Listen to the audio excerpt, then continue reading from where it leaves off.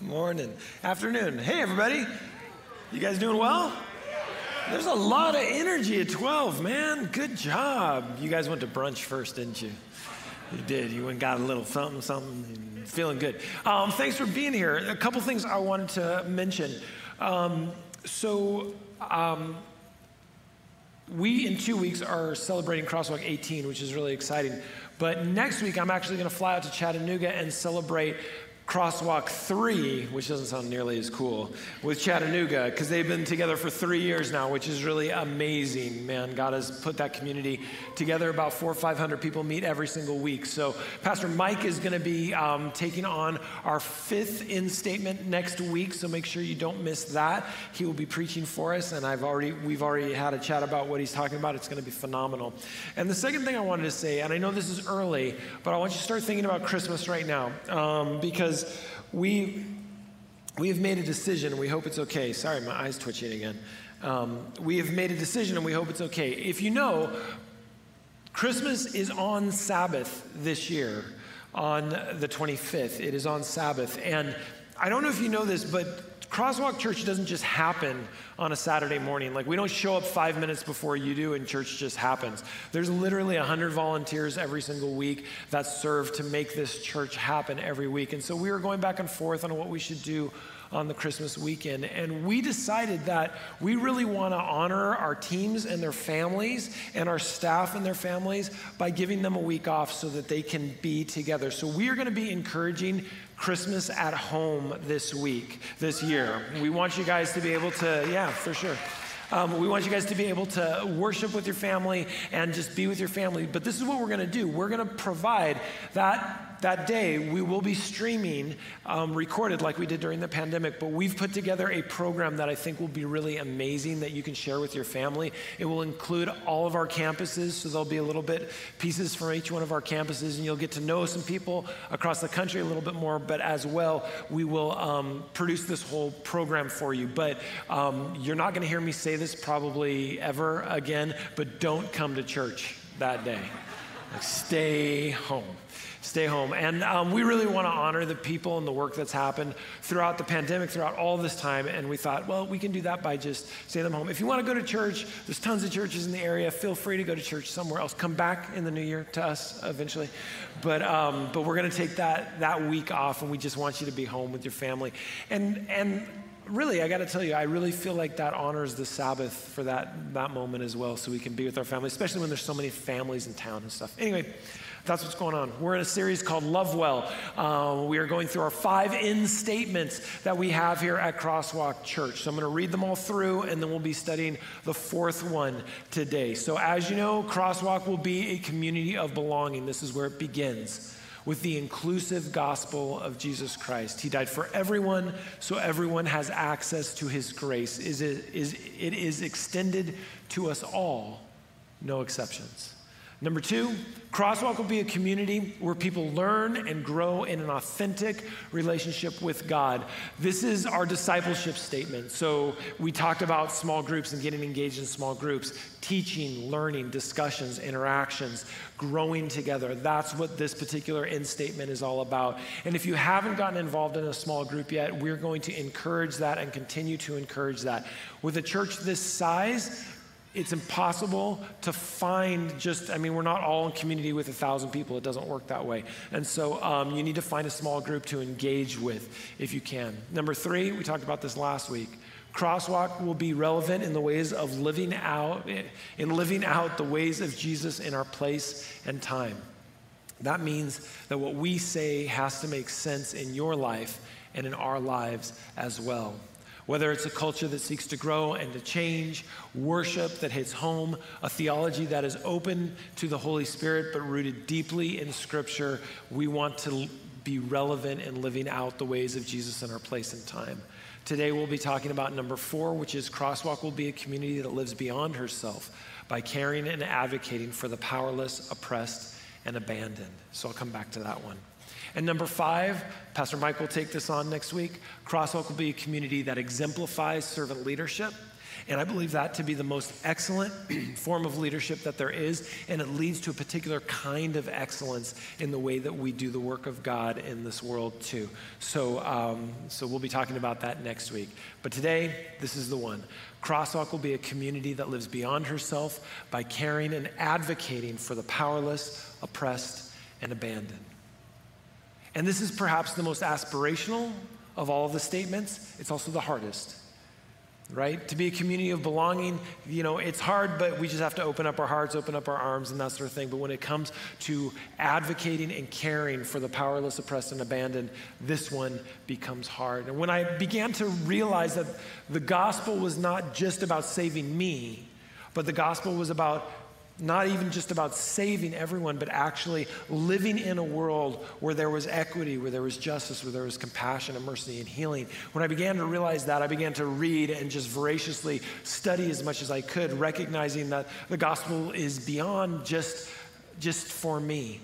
And I came across a book that is still one of my favorites to this day. It's by a man by the name of Shane Claiborne. He wrote a book called The Irresistible Revolution. And I think it's a powerful book. And he has this one statement in the book that has just captured my heart, which says, faith is not accepting the world as it is, but insisting on building the world God wants. And I think this is a powerful statement because it speaks to the full extent of the gospel and the Missio Dei, which is the mission of God. God did not just die for me, but for everyone. And that means we need to be working for not only the salvation, but for the care of everyone in the world. And when we talk about the Missio Dei, the mission of God, we have to start in one place. And there's a place, I speak on this a lot because I think we have to stay committed to this a lot. So I won't spend a great deal of time on it, but when Jesus went back to his own synagogue in the town of Nazareth, he was like, what's the word I'm looking for? He was a hometown boy, right? He shows up, and the text says this. I'm reading from Luke 4. When he came to the village of Nazareth, his boyhood home, he went as usual, so this means this is a church-going guy. He went as usual to the synagogue on Sabbath and stood up to read the scriptures, right? And like I said, I've spoken on this many times, but this is the reason why I come back to it is this is Jesus giving us a liturgy to live by. The word liturgy means the work of the people, right? We often use it as like the form of worship. What kind of liturgy do you run in your church? But the term liturgy literally means the work of the people. This is the mission of God. He is giving us the liturgy that we're to live our lives by. So the scroll of the prophet Isaiah was handed to him. He unrolled the scroll, found the place where it was written, and he began to read. And this is what he read. The Spirit of the Lord is upon me, for he has anointed me to bring good news to the poor. He has sent me to proclaim that the captives will be released, that the blind will see, that the oppressed will be set free. Now, this is important because there's 4 things happening here, right? Good news to the poor. It's easy to say, oh, he's talking about the good news of the gospel. Yes, maybe, but also good news to the poor sometimes is a sandwich, right? And good news to the poor sometimes is a shirt, or it's a jacket, or it's a tent to live in, or it goes on. So we're really talking about tangible acts of compassion here. So you've got compassion. He has sent me to proclaim that the captives be released. That's mercy, right? Mercy is different than justice in some respects. And this is the little anecdote I always say. There was a mother who came to Napoleon. He had just sentenced her son to death for something he had done. And she came and said, Napoleon, will you set my son free? And he said, that doesn't do justice to what your son did. And she said, I'm not asking for justice, I'm asking for mercy. Right? I don't know if Napoleon gave it or not. I have a tendency to doubt it. But that's the difference between mercy and justice. Then you got healing, right? The blind will see. That one nobody has a problem with. And the oppressed will be set free. So there's justice, right? You're working for equity. You're working for equality. You're working for justice. And then there's this other caveat. There's this other piece of it on the end in Luke 4:19 where it says, and that the time of the Lord's favor has come. Some texts say, and to declare the year of the Lord's favor. What it means is, this is the gospel. God is for you, not against you. God loves you. He doesn't hate you. God wants to save you. He doesn't want to kill you, right? That's the important part. And then the text continues. It says, he rolled up the scroll, handed it back to the attendant, and sat down. And this is where Luke gets a little dramatic, which I really love. He says, and all eyes in the synagogue look at him intently. we don't get enough of this in Scripture. Like, this is good writing, just from an English standpoint. All eyes in the synagogue looked at him intently. Then he began to speak to them. And what he said was pretty powerful. The scripture you have just heard has been fulfilled this very day. So he didn't say, this is the work that we're going to do. He didn't say, I've got a 15-point plan on how this is going to work. Some of you who work in the corporate world are a little tired of 15-point plans, right? He didn't do that. What he said is, I'm compassion. I am mercy. I am justice. I am healing. And I am here. And I'm here for you right now. This was a powerful statement because it really laid the path for the early church. You see, the early Christians understood that this meant they were to be engaged in this work. And if you look at early Christian history, you know that every time a pandemic showed up, anytime a plague showed up, Christians were there taking care of people. They were always there. They were the ones who put themselves in harm's way again and again and again. And the reason why they did it is because they understood the call of God. They understood the Missio Dei. Healing was part of what they were supposed to do. People need to be healed. Let's go over there and let's heal them. People need justice over here. Let's go over there and be part of the justice process. People need compassion. Let's see what we can do to be compassionate. People need mercy. Let's see how we can advocate for mercy. But it didn't come from the New Testament. This didn't come from Jesus. Jesus read the Old Testament scripture. So this has been around for a long time. The Old Testament speaks a lot about these things. For instance, in Proverbs 3:27 and 28, do not withhold good from those who deserve it when it's within your power to help them. This is important because it talks about the agency that you have.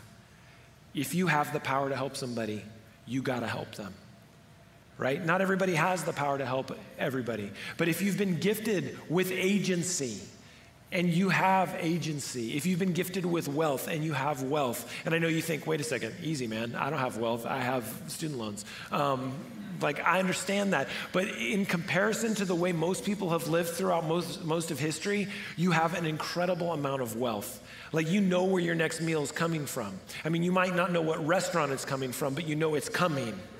Right? You are definitely wealthy. That way in which you have been privileged, and I hope that's not such a trigger word for people, but you have been privileged by the grace of God to live in this society and to have what you have. How are you using that agency to help someone else? And then it goes on in 3:28 to say, if you can help your neighbor now, don't say, come back tomorrow, then I'll help you.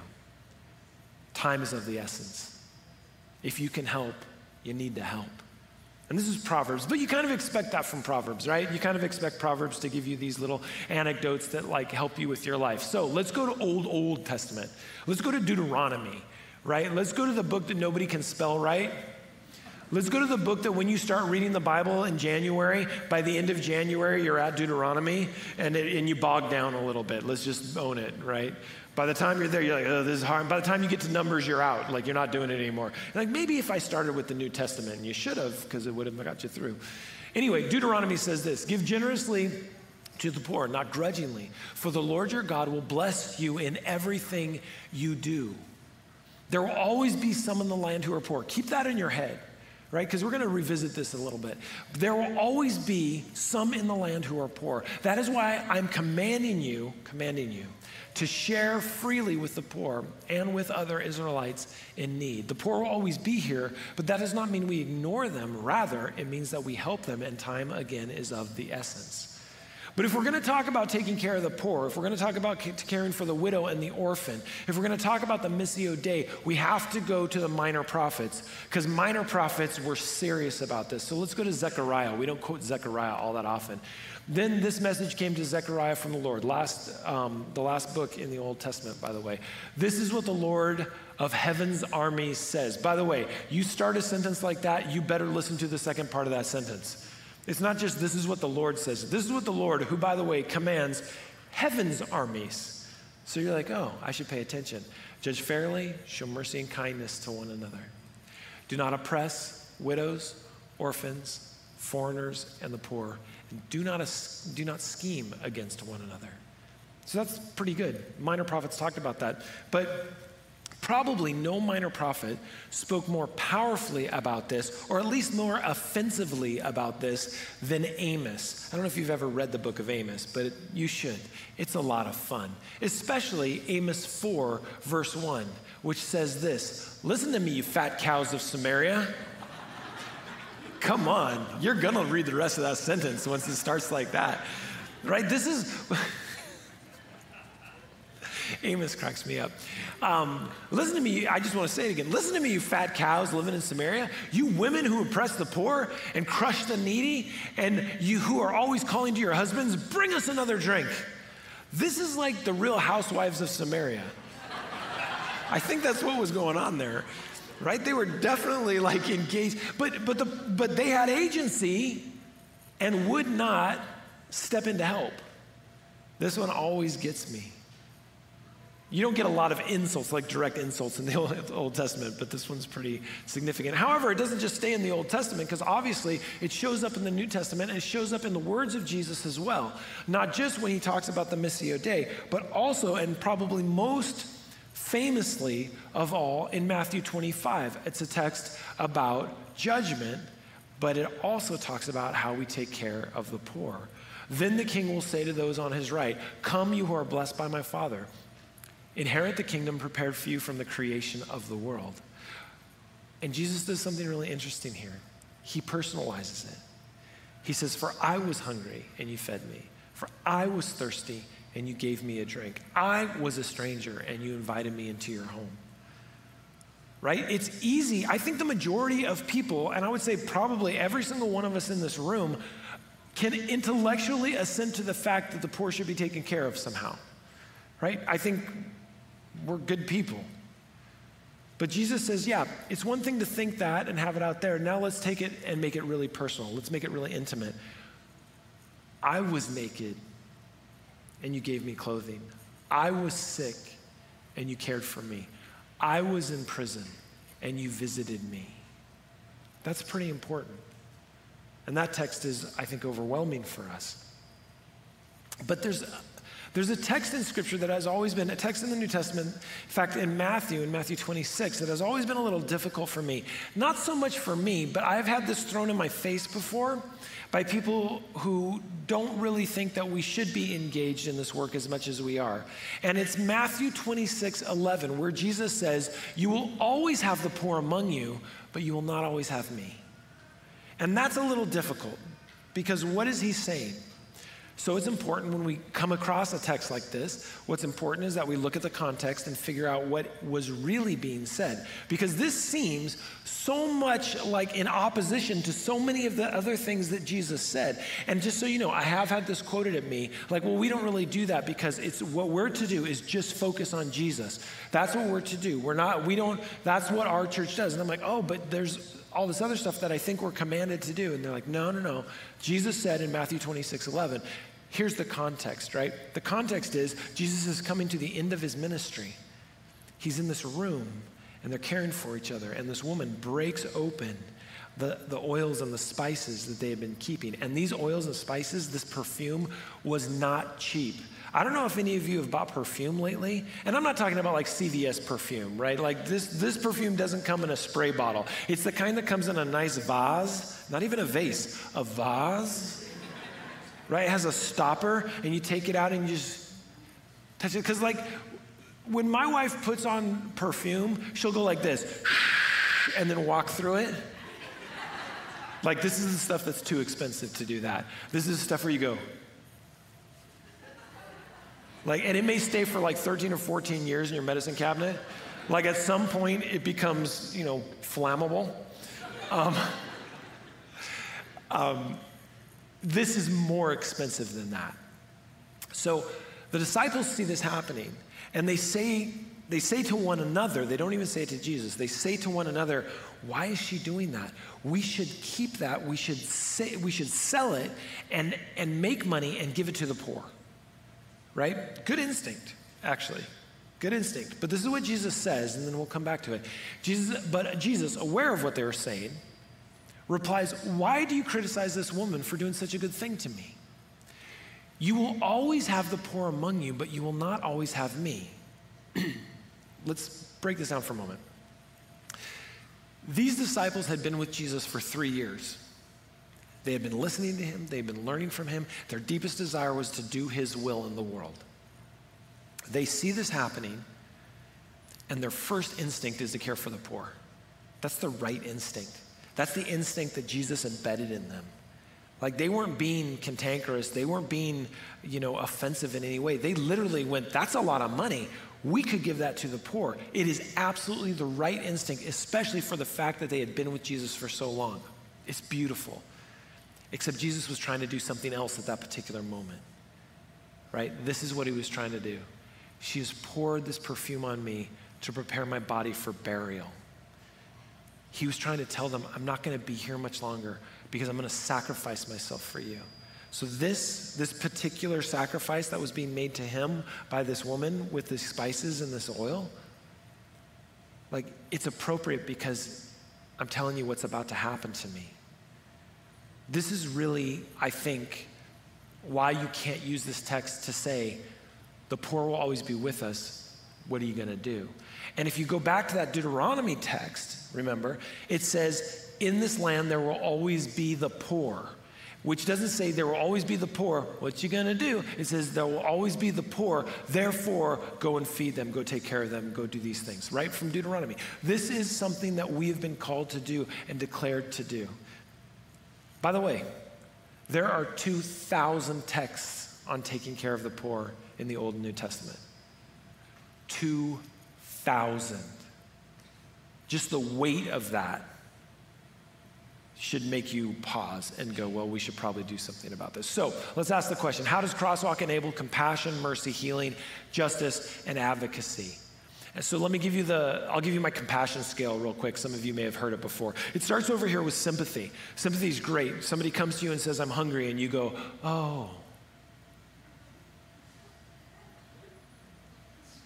That's all you do. That's all you don't have to do anything else to be sympathetic.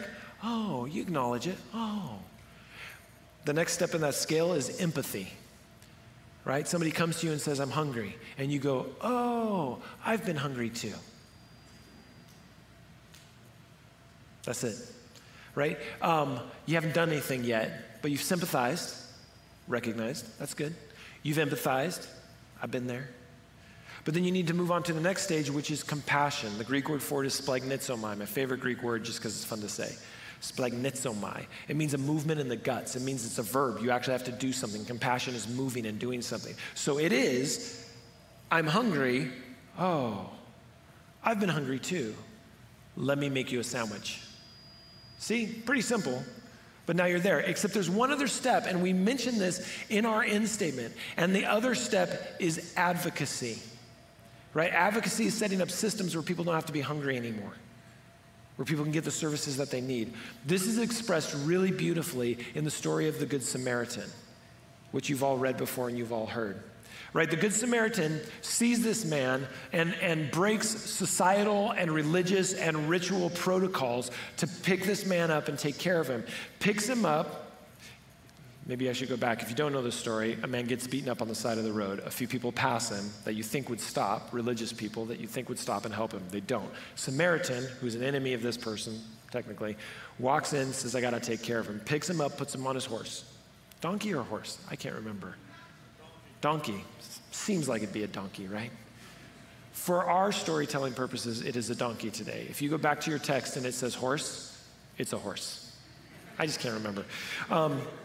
Puts him on the donkey, takes him to the inn. An inn is a place where you would get care on the road, just so you know. So an inn could be organized as a hospital a bit.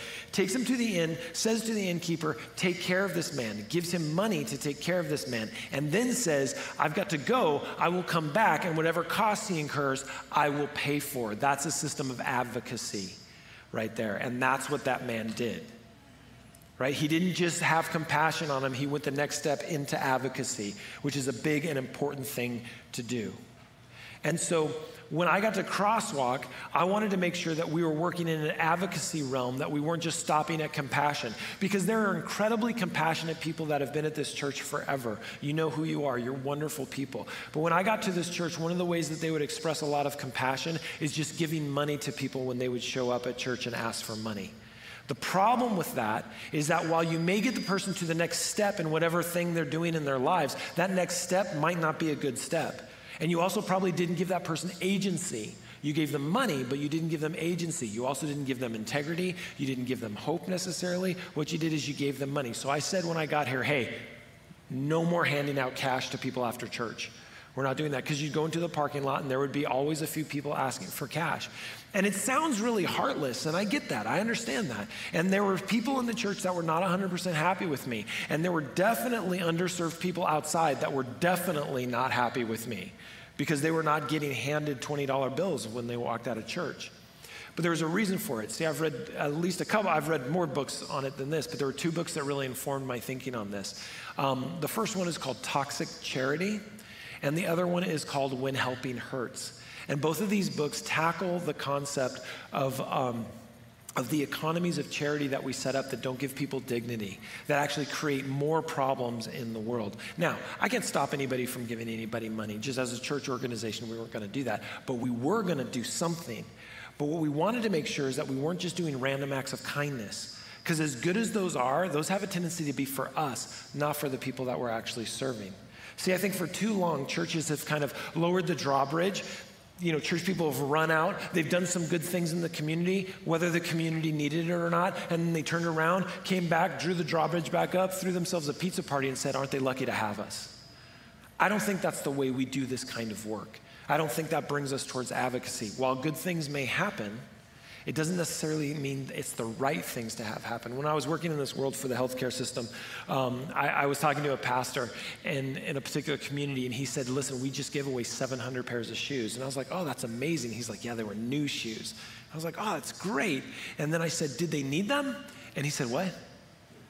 And I said, did they need the shoes? Is that why you guys chose shoes? And he's like, no, just somebody gave us shoes, so we gave the shoes away. And he's like, they took them all? And I said, yeah, they were new. I'd take them too. In fact, do you have any left? The point being, I'm glad they gave away shoes. I'm not like, it's great, but is it what people needed? So what we did is we took our time. We did literally hundreds of surveys in a 1 mile radius around here at schools, at trailer parks, at different areas, at apartment buildings. Some places they wouldn't let us come in and do surveys, but we did surveys to find out what they needed because we wanted to make an impact. We didn't just want to do one good thing. We wanted it to be sustainable, and we wanted to partner with other organizations. So for instance, pretty quickly, we took off the table that we were going to be a place that gives massive amounts of food out. The reason why we're not going to do that is because there's an organization called Helping Hands that does that every single day to the tune of hundreds of thousands of pounds of food a week. They serve like 3,700 families in the area. So why would we have a little food pantry when they have a massive food pantry? Let's give to that organization and help them do what they do. And when we do something, let's call them in to help us, right? We don't do housing. Because there are organizations. I sit on the board of Inland Housing Solutions, which is a phenomenal organization run by a phenomenal guy who's a church member here. And he, Jeff Little is his name, and he's phenomenal at the way that they can rehouse people really quickly. They're so good at it. So why would we take that on when we can work with that organization? And when somebody donates a house full of furniture, we call Inland Housing Solutions, and we take it to them because they're going to use it in ways that we can't. Like, why would we do certain things? But we wanted to find out where our niche was. What is it that we should be doing? And after we looked, and it took us a long time to find our place, and there was so much Holy Spirit work that was done, so much Holy Spirit collaborations that happened, and so much Holy Spirit, so many Holy Spirit-led people, what we realized is it's very difficult to get free medical care in the evenings in this area. Now, you're like, what? There's all these hospitals. One of the things we don't want to do is we don't want people just to go to the ER in any hospital to get relatively low-hanging fruit kind of care. That's not the way to say that. But to get relatively easy care, you don't want them to have to go to the ED. It jams up our healthcare systems, and the cost of an emergency room is exorbitant as opposed to a free clinic where we can do it. So we partnered with Cornerstone Clinic, which is a federally insured free clinic. They were working in San Bernardino, I think on D Street on Wednesday night. We asked them if they would come and do it here on Thursday nights. And that began our Thursday night clinic. That started with just medical, and then we partnered with Becky Matiko and her team who had been feeding down at a thrift store for a while. They came over here and they began to feed. So the feeding program began to be kind of a feeding program to the medical clinic. Let's put it that way. So we'd serve food and then have medical clinic. And then one of the lawyers in our community, one of the attorneys in our community said, I've served the church in lots of different capacity, but never as a lawyer. What can I do to serve as a lawyer? And we said, we don't know. And so we called up everybody to see how we could put a free legal clinic together. And we put a free legal clinic together. And what I'm really excited about is that we've been working with another organization, and we're going to have a free dental clinic when we start back up in 2022. And there'll be, I think, 3 or 4 chairs where they're going to do actual dental work, like for real dental work, which is really exciting. We had to stop a lot of this, obviously, during COVID. We haven't gotten it all back up and running because there's regulations and that sort of thing. With the dental clinic, there's a lot of stuff we need to do. But this is how Crosswalk found its space. And before the pandemic, we were feeding about 100, 120 homeless people every single week. And we were serving many, many people in our clinics. And there was physical therapy was there, and we had orthotics and prosthetics. They called it United Feet, where they would wash people's feet. And I literally saw them wash people's feet and realize there was something wrong with their feet. We had 200 pairs of orthotic shoes. They would then work the shoes and the soles until I saw people come in wheelchairs and leave that night walking because they had gotten the kind of shoes that they needed. Phenomenal work, all volunteer oriented. So cool. This is where we're supposed to be and what we're supposed to do. Every one of our campuses has some sort of work that they do. It doesn't all look the same. In Portland, they work with PAX, which is I think a huge thrift store they work with up there, and they deliver lots of stuff. Chattanooga works with food banks, and they've just been a huge blessing to the food banks in the area. Every single one of our communities, I think Foothills works with a battered women's shelter. Every single one of our communities does something to make sure that they're engaged in the community. And it's something that's sustainable, it's something that's partnerable, and it's something that fills an actual gap. You see, we do this work because of the imperative of Scripture and Jesus' words to us. 2,000 texts. And I probably don't talk about it enough of what we do because I don't want it to be like an advertising point of look at us, look how good we're doing, look how much good we're doing in the world. We are supposed to be doing this work. We shouldn't be patting ourselves in the back. And I feel this about so many things. And this came from a long time ago, certainly before I got to Crosswalk. I was on Twitter and I saw this pastor who had his arm around somebody and he said, "This is my homeless friend so-and-so." And that just hit me the wrong way. Because I thought, there's 2 problems I've got here, or maybe 3, maybe 4. I got a bunch of problems with this. The first one being, why is that his name? My homeless friend. Number 2, if you're his friend, why is he still homeless? Now, there's lots of reasons why people are homeless. People choose it. Some don't, some do. It's complicated. It's a complicated world to work in. But that just hit me wrong. And people are like, oh, praise God, that's so great, da-da-da. And that bugged me. Because I don't think we should get a cookie for loving people. Because that's what God has called us to do. Every day, in season, out of season.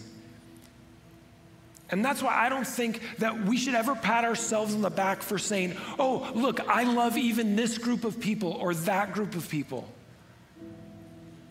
I think we love people because Scripture overwhelmingly tells us we are to love people, whoever they are, wherever they are. And if we